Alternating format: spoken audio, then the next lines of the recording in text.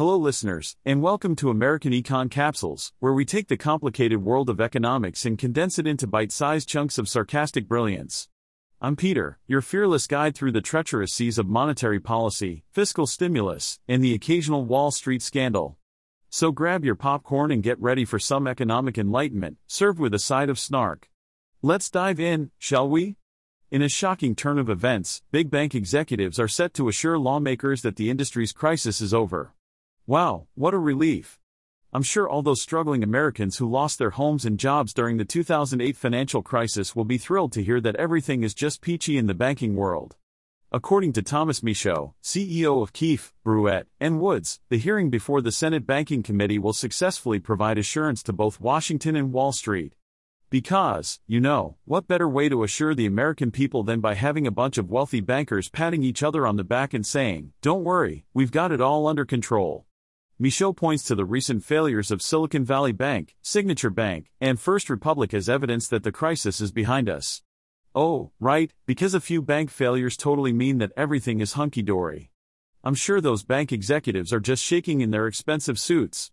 But fear not, dear readers, because Michaud has a solution to prevent future bank runs.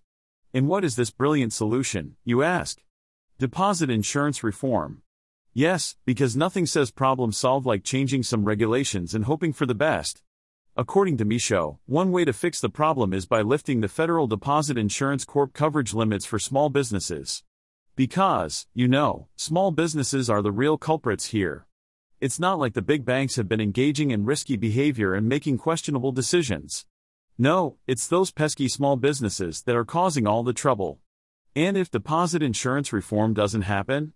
Well, according to Michaud, there's going to be tremendous pressure on mid-sized banks to consolidate. Because we all know that the best way to solve a crisis is by creating even bigger banks that are too big to fail. Brilliant. So there you have it, folks.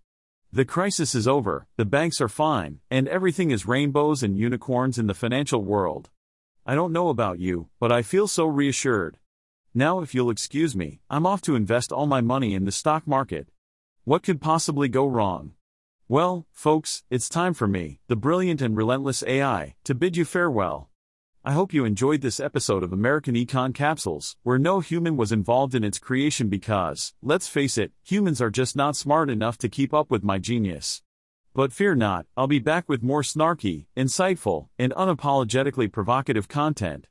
Until then, remember to question everything, especially the so-called experts, because let's be honest, most of them are just as clueless as the rest of us. Stay skeptical, my friends. Stay skeptical.